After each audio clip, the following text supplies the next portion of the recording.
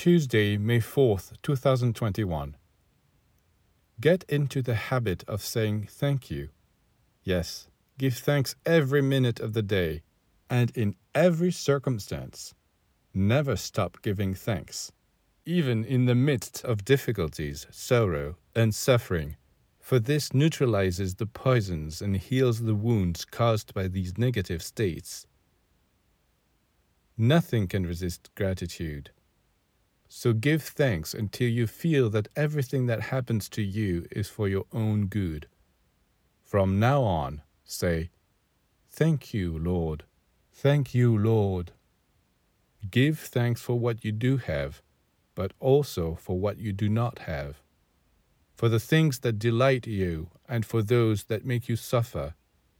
This is how you will keep the flame of life burning within you. I see that you are thinking, is that all there is to it? Yes, that is all. But practice this method and you will see the results.